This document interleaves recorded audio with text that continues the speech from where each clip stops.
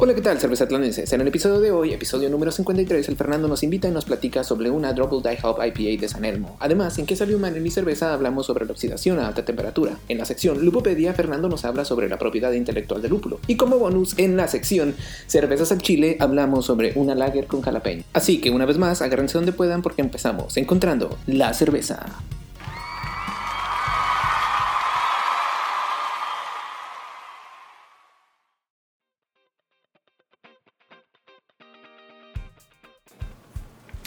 Bueno, y como ahora no tenemos una cerveza que vaya con el estilo del BJCP, vamos a llamar a esta sección Invítame una chela. Y en la chela del día de hoy, el Fernando nos invitó una DDH. Esto se escucha más que... Bueno, cuando yo escucho DDH me suena insecticida, pero es una DDH IPA. ¿Qué carajos es una DDH IPA, Fernando? ¿Y de dónde nos trajiste esta cerveza? Ok, primero empiezo con la cerveza. Esta cerveza es una cerveza de la cervecería St. Elmo, de aquí de Austin. Y la cerveza se llama Letras, que como dijiste es una DDH Smash IPA, es lo que le pusieron. ¿Qué es DDH? DDH quiere decir, o DDH quiere decir Double Dry Hop. Y solamente quiere decir que lo hicieron dry hop 2 veces. Eso es todo. nada grande, nomás dos veces le echaron dry hop. ¿Y Smash? ¿Qué quiere decir eso? Smash quiere decir, bueno, en inglés es como las siglas, yo creo, SMASH. Eso es Single Malt y Single Hop. Nomás usaron un tipo de malta y un tipo de lúpulo, de hops. Y en este caso, el hops que usaron dijeron que es Citra. La malta, quién sabe, no dijeron. Órale, qué interesante. Bueno, pues, ¿qué te parece si la probamos? Como tenemos Citra y ya sabemos más o menos a qué nos sabe el Citra. Si han visto nuestros videos, vamos a ver si le podemos sacar a lo que huele el Citra. Bueno, vamos a ver cómo nos está esta cerveza.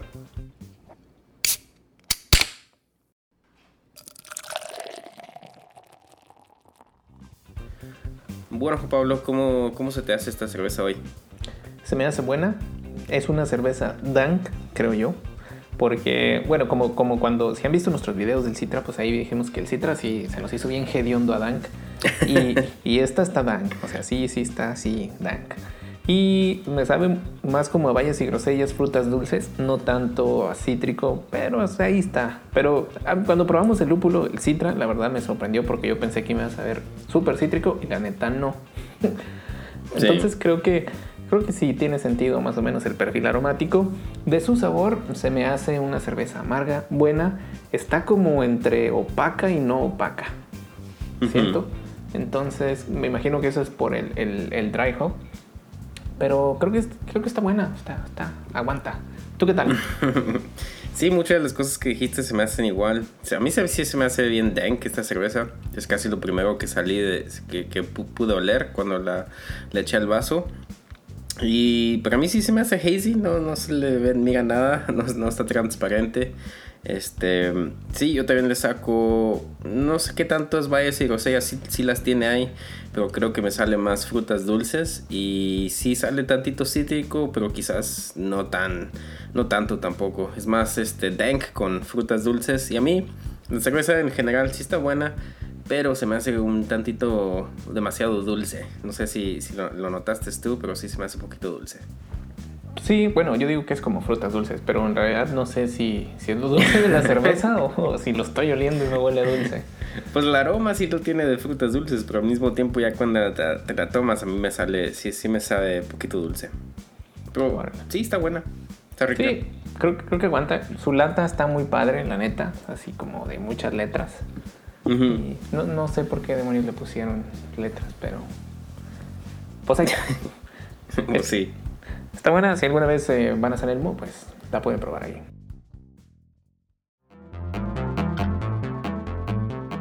Hola, ¿qué tal? Si les está gustando el contenido de nuestro podcast y nos quieren apoyar, pueden hacerlo en nuestra página de internet cervezatlan.com, donde podrán donar utilizando el botón Cómprame una cerveza. Recuerden, cómprame una cerveza en cervezatlan.com.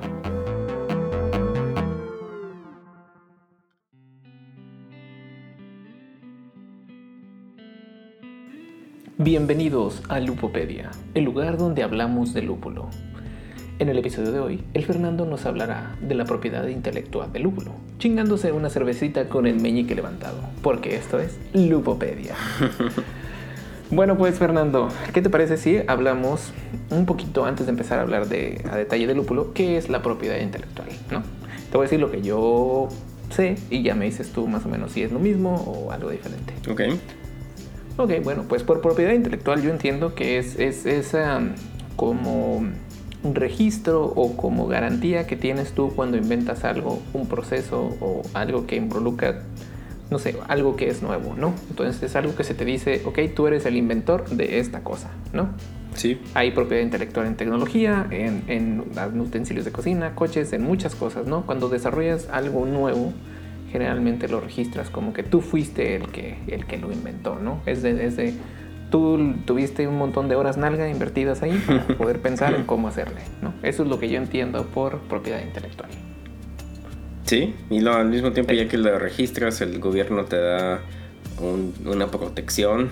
Por ejemplo, si alguien te trata de hacer el mismo proceso o la misma cosa que tú inventaste, entonces ya les puedes dar una demanda y decirles, pues no, yo tengo este registro de esta propiedad intelectual y ahí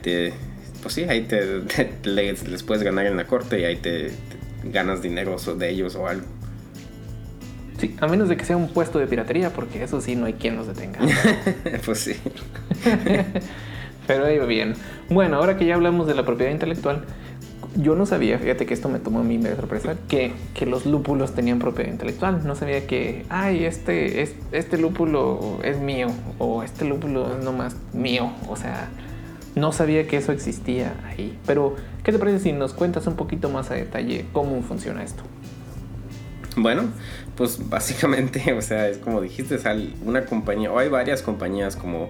Ya ves que estamos haciendo la degustación de la cerveza con diferentes lúpulos dry hop y por lo pronto hemos escogido variedades que una compañía Bard Haas, que ellos hicieron el kit de aroma de lúpulo, escogimos lúpulos de ellos, pero uno de los lúpulos que escogimos era Strata, que recientemente hicimos un review de Strata y ellos no lo venden, ellos no tienen nada de información de Strata.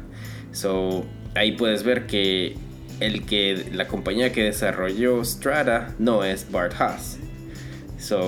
Ahí puedes ver que hay diferentes compañías que existen, que desarrollan lúpulos y ahí los registran como su propiedad y así es como existe el lúpulo intelectual o propiedad intelectual con el lúpulo. Órale, y me imagino el lúpulo siendo un producto agrícola que lo que hacen es mezclar diferentes variedades de lúpulo, ¿no? Hasta que tienen una variedad específica que pueden reproducir año con año, más o menos que le dan la misma consistencia de sabor, aroma y los aceites, alfa ácidos y comiu no sé quién y todos esos. Y ya que lo tienen, entonces ellos pues sacan como una licencia, ¿no? De que esta es mi invención, esta es mi variedad, ¿no? Sí, exacto. Mira, qué interesante. Oye, y en algún momento ellos sale de su propiedad o siempre va a ser de ellos, tiene un límite, en algún momento la tienen que dar a conocer como lo hicieron o pueden vender esa variedad para que otros lo hagan o ya depende de cada empresa. Creo que eso depende de cada empresa. No sé si unas empresas estén bien grandes y ellos tienen suficiente capacidad para crecer ese lúpulo y venderlo, pero me imagino que también hay ocasiones donde ellos van no sé la palabra en español, pero les dan como una licencia o un permiso para que ellos puedan sembrar ese lúpulo. Y así diferentes granjas o diferentes lugares lo pueden sembrar y vender, pero al mismo tiempo le tienen que pagar un royalty. Tampoco sé la palabra en español, pero les tienen que seguir pagando regalía. Ok, les tienen que tener pagando para poder crecer y vender ese lúpulo. Órale, entonces me imagino, eso sí no sé cómo lo hagan, porque igual al ser yo ya saben, ¿no? Vengo de rancho, pues ahí si ya sabes que fulanito tiene trigo del bueno, pues vas y le compras semilla, ¿no?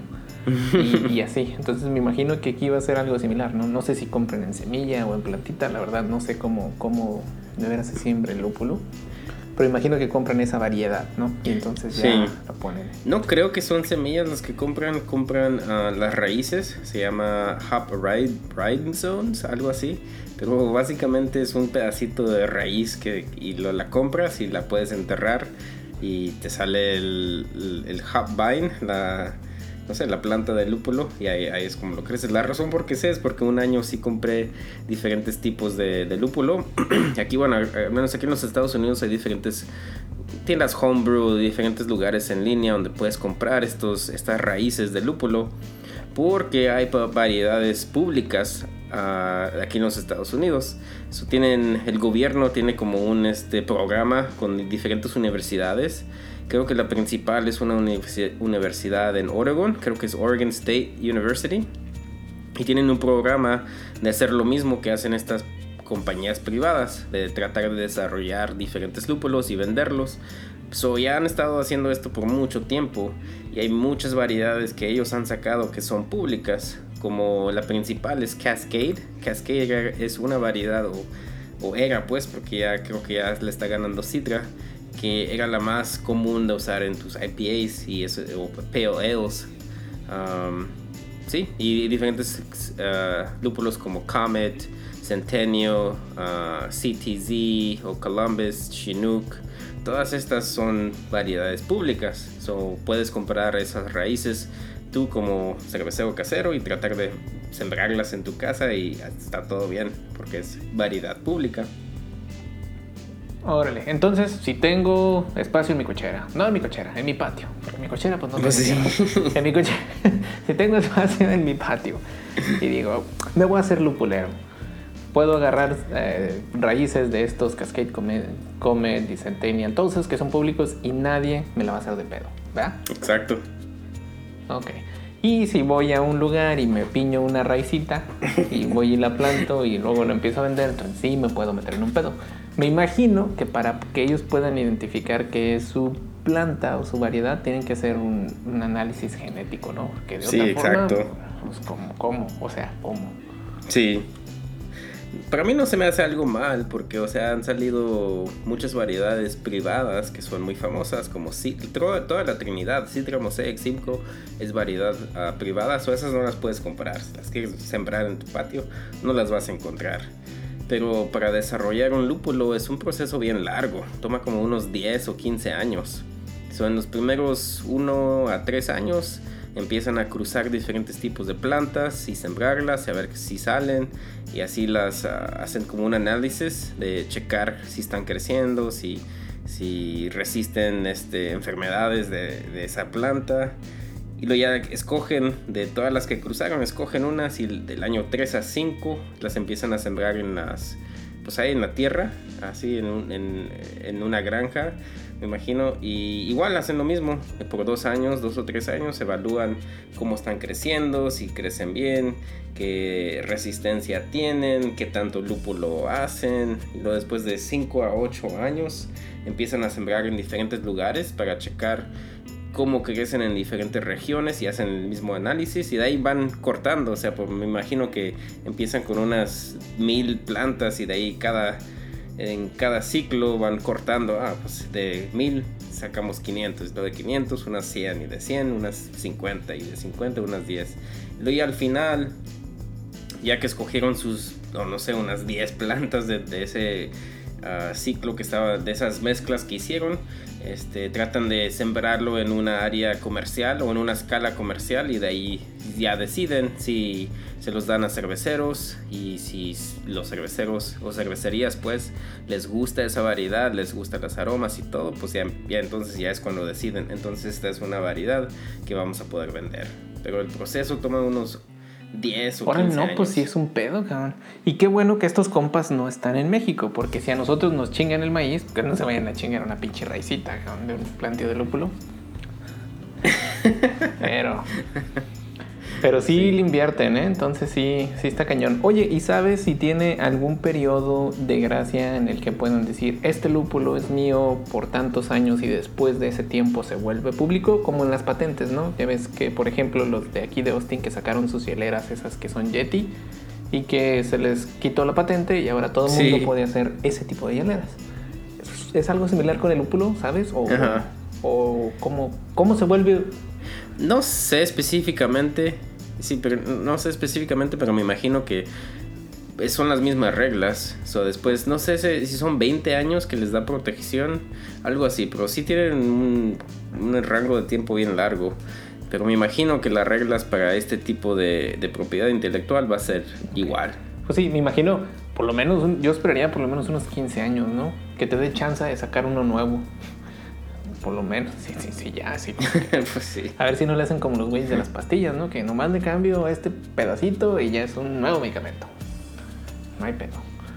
Pero pues sí. Qué interesante está todo esto.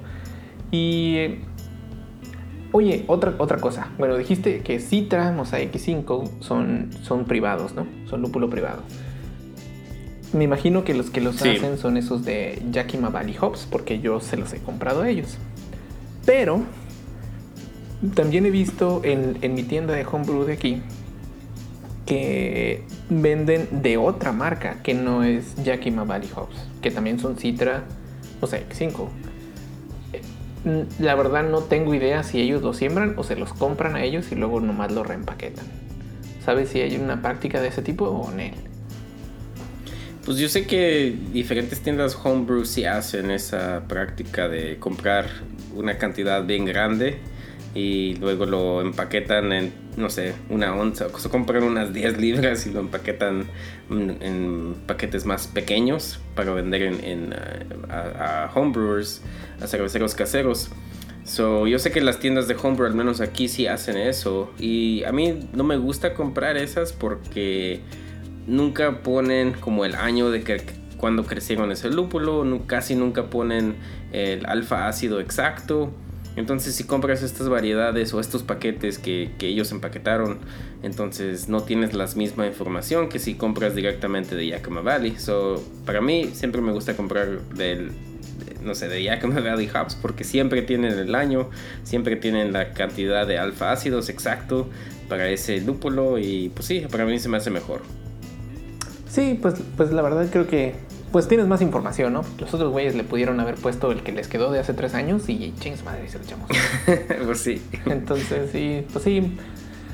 Pues órale, qué interesante está todo este pedo. La verdad sí parece como que le invierten para sacar nuevas variedades de lúpulo y pues en realidad ya ahora que hemos hecho estos experimentos donde probamos diferentes lúpulos, sí se alcanzan a notar machín las diferencias entre probar uno y otro. O sea, no es como que este es mi Citra, pero sabe más a no sé qué, pero nomás un poquito diferente. No. O sea, sí, machín diferente. O sea, uno del otro. Sí. Entonces, pues no sabía, pero tiene sentido. Tiene mucho sentido porque le invierten mucho.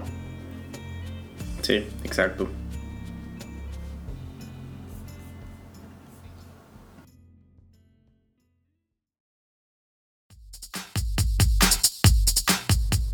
¿Les gustaría aprender más sobre el proceso de elaboración de la cerveza de forma más visual? Pues es fácil. Vayan a YouTube y busquen el canal de Cervezatlán, donde podrán encontrar diferentes tutoriales y experimentos. Recuerden, YouTube Cervezatlán.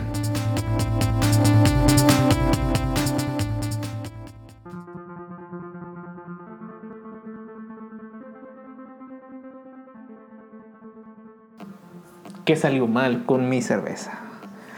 Bueno, Fernando, en esta sección es una sección que nos entristece a todos porque pues, a nadie le gusta que su cerveza le salga mal, pero es importante hablar de las cosas que no nos salieron tan bien cuando hicimos la cerveza. En este caso, vamos a hablar acerca de un fenómeno conocido como hot side oxidation en inglés, ¿no? Yo lo traduciría a oxidación por calor o del lado del calor, ¿no? Sí, exacto. Si es lateral es del lado de calor, pero ¿qué te parece si le ponemos oxidación caliente? Sí, ok. Muy bien. Bueno, ¿qué demonios es esta oxidación por calor o oxidación caliente? ¿O qué quieren decir estos compas con eso? Bueno, pues típicamente cuando hablan de hot side o cold side, están hablando de, bueno, en parte de cuando estás en tu proceso de elaboración de la cerveza, si estás sirviendo o tu macerado, obviamente eso es un proceso caliente, y si estás fermentando es un proceso frío. Eso es hot side, es el proceso donde estás haciendo tu macerado o estás haciendo tu hervimiento. Oxidación En el lado caliente, eso es hot side oxidation, que también le dicen hot side aeration, que le entra aire. Típicamente no importa tanto en el hervimiento porque, o sea, el oxígeno está saliendo mientras está hirviendo. Pero la oxidación en el lado caliente se supone que existe cuando la temperatura de tu mosto está a cierta temperatura, que creo que es arriba de 80 grados Fahrenheit. Y si le entra aire o oxígeno, se puede combinar con diferentes compuestos que están dentro de tu mosto. Una de ellas son lípidos, creo que se dice en español, lipids, que son como grasas. Grasas, sí, lípidos. Yo tengo muchos en la panza. Igual yo, con tanta cerveza, ¿cómo no? Bueno, y hay otras cosas en el mosto, taninos, diferentes compuestos que están entre el mosto que se pueden combinar con oxígeno. Ahora hacen como un bond, no sé cómo se diga eso en español, pero se combinan. Un enlace. Ok, un enlace, se combinan y ahí se quedan en tu mosto y sobreviven toda la fermentación. Entonces ahí existen en tu cerveza al final, pero después de tiempo, con el alcohol que formó tu fermentación, se van quebrando esos enlaces o esos bonds que pasaron durante ese proceso de hot side. Y entonces ese oxígeno se sale entre tu cerveza. Y obviamente ahí vas a tener oxígeno en tu cerveza completa. Y se supone que ahí vas a tener oxidación, como la conocemos, que te va a dar los sabores dulces. El aroma del lúpulo se te va a matar completamente, ya no va a tener ese aroma. Y pues sí, lo que sabemos de oxidación. Y así es como pasa, que el oxígeno se combina con compuestos en tu mosto y sobreviven hasta que tu cerveza esté final. Y luego se quiebran esos enlaces y luego ya salen y te oxidan tu cerveza. Ay, cabrón. Bueno, a ver, ahí te va. Como si tuviera 5 años. Mi mosto sale al recreo, ¿no? Y en el recreo hay un montón de oxígeno por ahí. Porque se me ocurrió mover mi cerveza mientras estaba haciendo mi macerado, ¿no? Entonces, mi mosto se pone a jugar a la tú la traes con las cosas que están ahí y se combina las partículas que tiene mi mosto con el oxígeno, ¿no? Ese enlace, o se hacen bien compas o se hacen novios, ¿no? Y entonces ya se dan besos y todo el pedo. Y luego ya tu cerveza se fermenta y la fregada, y ya cuando están al punto se caen gordos y entonces ya pues ahí las cortan y pues ya el oxígeno se libera y ese oxígeno es lo que te termina dando en la torre a tu cerveza, ¿no? Sí, exactamente. Órale, no sabía, fíjate, yo pensé que la oxidación, bueno, yo nada más me cuidaba que mi cerveza no se me fuera a oxidar, ya que la estuviera fermentando. Pensé que antes de eso podía hacer lo que quisiera con ella, pero sí, ¿no? Sí, pero o sea, esto lo han escrito en varios libros, como el de How to Brew de John Palmer, que es uno de los libros más famosos. Ahí tiene todo esto escrito, que esto puede pasar. También hay diferentes libros, como Randy Mosher escribió un libro y él es el que creó el programa Cicerone. Se supone que estas personas saben y ellos escriben esto, pero al mismo tiempo, como el Randy Mosher escribió en su libro, que quizás este problema no existirá en la escala de homebrewing, de cervecero casero. No sé si de verdad existe. Entonces estuve buscando y vi que nuestros amigos de Brewlosophy hicieron un experimento. Hicieron un batch de 10 galones y lo repartieron en dos, de 5 y 5. Y en uno, cuando lo estaban hirviendo, hicieron su proceso de hot side, lo trataron de echarle mucho oxígeno. Agarraron como una teclada, un drill y algo para que gire el mosto y le atacaron. O sea, me imagino que le va a hacer un remolino entre el mosto y le va a entrar mucho oxígeno. Y al final de todo, cuando las probaron esas cervezas, no notaron diferencia. Muchas personas dicen esto, que sí existe, pero al mismo tiempo estos amigos de Brewlosophy hicieron experimentos y varias otras personas han hecho experimentos así, nunca notan diferencias. O quién sabe si de verdad existe o no, o quién sabe si hay diferentes cosas que sí causan que pase esto y de verdad no entendemos cuáles son esas condiciones. Pero ahí te va. Bueno, creo yo, desde mi punto de vista, que quizás esté todo de la fregada, pero ahí va. Creo que el problema con ese experimento es que la adición de oxígeno se hizo antes del hervimiento. No, se hizo antes después. del hervimiento. Después del hervimiento. Dije yo. Es que si se hace antes del hervimiento, pues ponle que los compas se andan ahí, mi mosto y el oxígeno se andan besuqueando, pero durante el hervimiento se rompieron el hervimiento, pues ahí se caen gordos y ya se separan, ¿no? Ahí. Entonces dije, tranquilo, vamos a ver qué pedo. Entonces, sí fue después del hervimiento. Sí, después del hervimiento. Pero al mismo tiempo, para mí, o sea, no sabemos si de veras existe o no, pero al mismo tiempo yo voy a tratar de hacer cosas que no van a causar problemas. Para mí no es tanto problema de tratar de no mover mi mosto tanto cuando lo estoy moviendo. Para mí no es tan grande el problema de tratar de tener más cuidado con el mosto.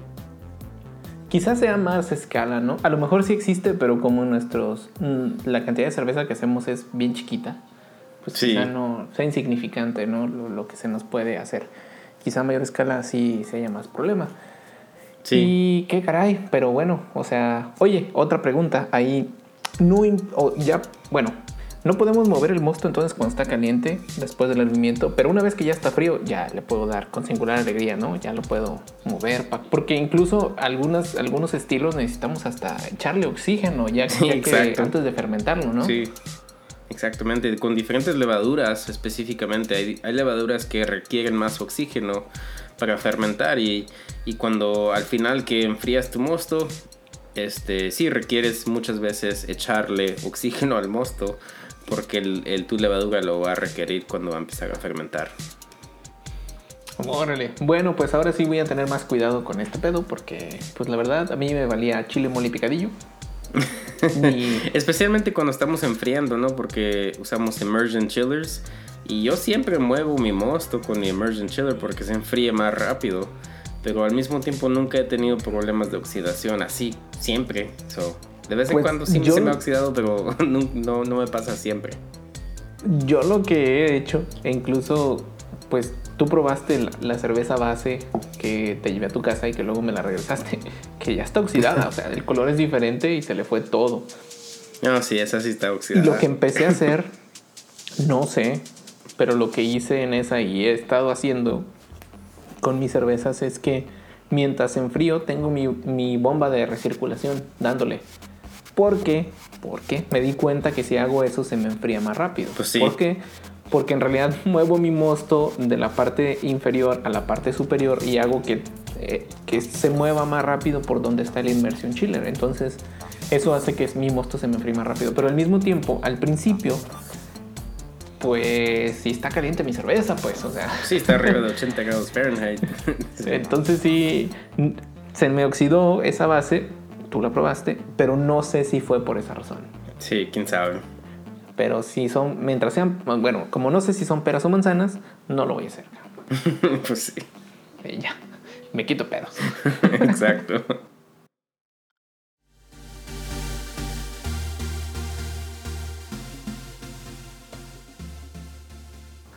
Bueno, cervezatlanenses, bienvenidos a Cervezas al Chile, donde hablamos la neta de las cervezas. Y en este caso, Cervezas al Chile va a hablar de chile en la cerveza. Porque Fernando se le ocurrió hacer una lager con chile. ¿Por qué demonios al chile? No sé. Pero, ¿qué pedo, Fernando? ¿Por qué hiciste una lager con chile? Pues, bueno, tengo un vecino y me pidió que le haga una cerveza para un cumpleaños de su hijo y me pidió que le haga algo con chile. Y nunca en mi mente tendría yo una razón de hacer una cerveza con chile, pero me pidió. Dije, bueno, voy a tratar de hacer algo y escogí hacer una... Bueno, yo le pregunté, ¿quieres una cerveza oscura o una cerveza clara? Y él dijo clara, le hice una Mexican Lager y le ataqué jalapeños y un poblano, creo, o 2 poblanos. Eso es lo que hice, o la razón por qué lo hice. Órale, pues a ver, entonces es una lager con chile, una lager con jalapeño y poblano. Sí, exacto. Ay, caray, pues no sé, al chile no sé qué va a jalar. Nada más para poner en contexto a las personas que nos escuchan fuera de México, cuando decimos al chile en México, significa como hablar de frente, como decir la verdad, como decir la neta, ¿no? Entonces, si al chile le digo a Fernando que su cerveza está en culera, es que está mala, o sea. Pero no sé cómo va a estar. Así que, ¿qué te parece, Fernando, si la probamos y veamos qué tal? Ok. Ok.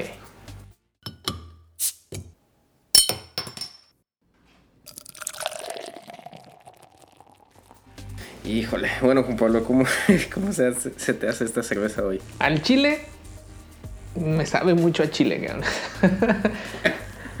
Creo. ¿Como picoso o...? No, cuando la hueles, huele a chile, pero de ese chile que en inglés le llaman bell pepper, de ese... sí, ¿cómo se exacto. llama? Chile... ¿De chile de campana? Chile de campana, o no me acuerdo cómo le llaman también.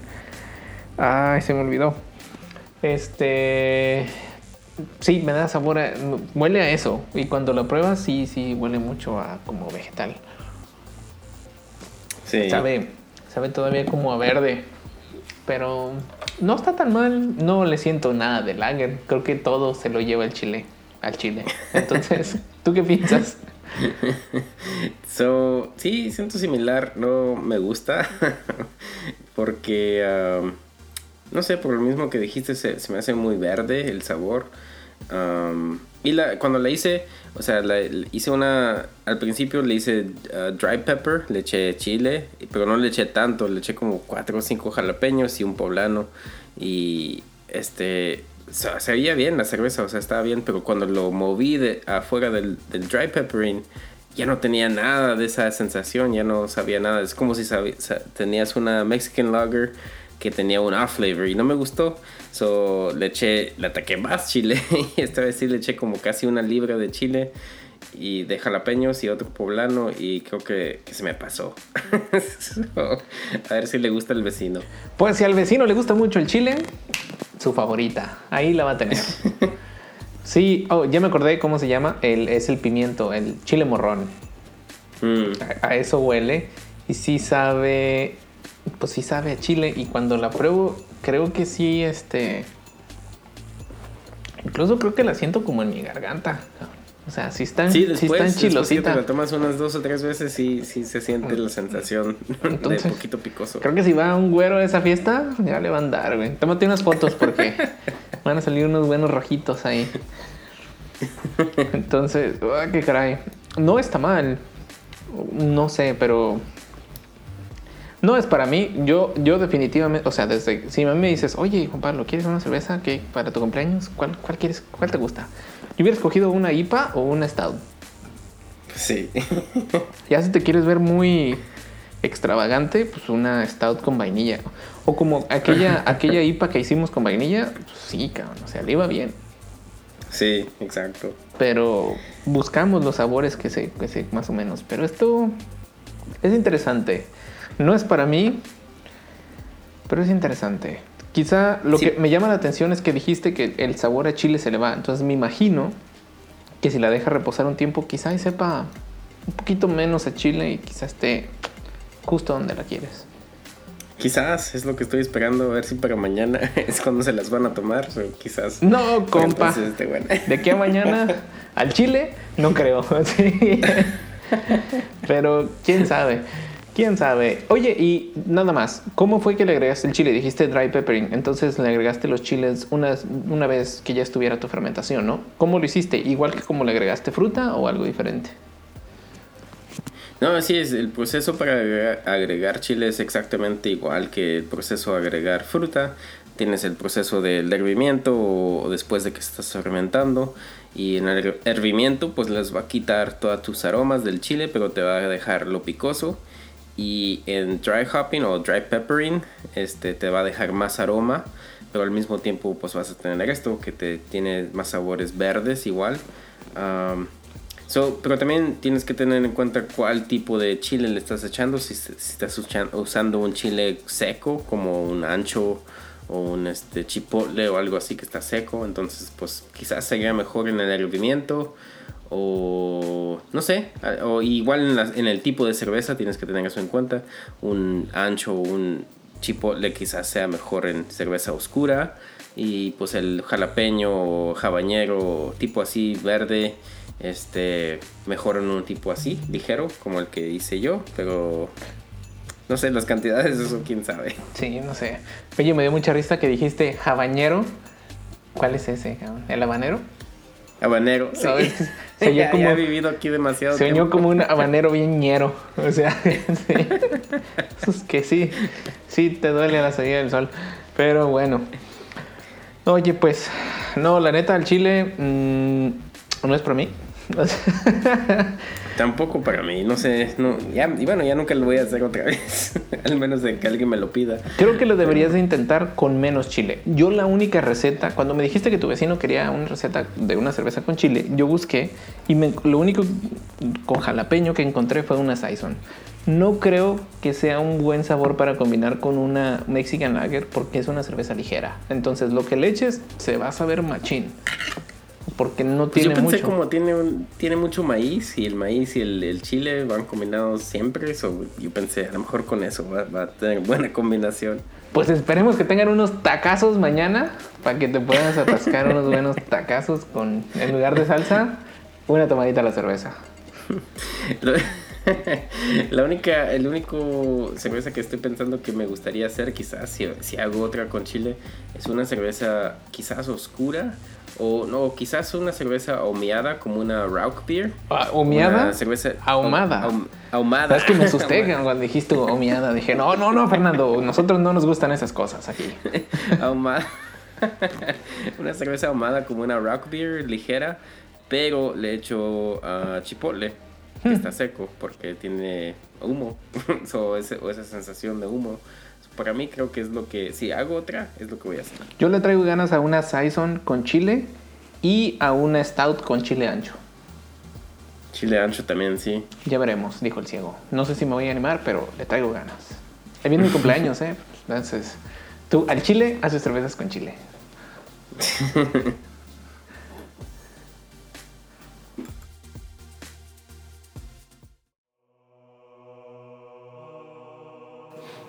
Avisos parroquiales. Fernando, ¿tienes alguna nueva para nuestros cervezatlanenses? Pues nomás que sí, seguimos sacando videos en nuestro canal de YouTube. Vayan a checarlos. Creo que sacamos unos de, no sé la última vez que grabamos, pero sacamos unos de diferentes lúpulos, de degustación del lúpulo, de las aromas y uno de Brew in a Bag. Sí. Muy bien, pues ahí lo tienen, ya saben. Nos pueden encontrar y decir cualquier cosa, comentario, sugerencia, enojo, lo que quieran a nuestras redes sociales. Nos pueden encontrar como cervezatlan.com, Cervezatlan en todas nuestras redes, en nuestra página de internet cervezatlan.com. Y pues nada. Bueno, pues la neta esperamos que todos los pedos que hay ahorita se solucionen con más cerveza y menos balas. Podemos ir en paz. La cerveza ha terminado.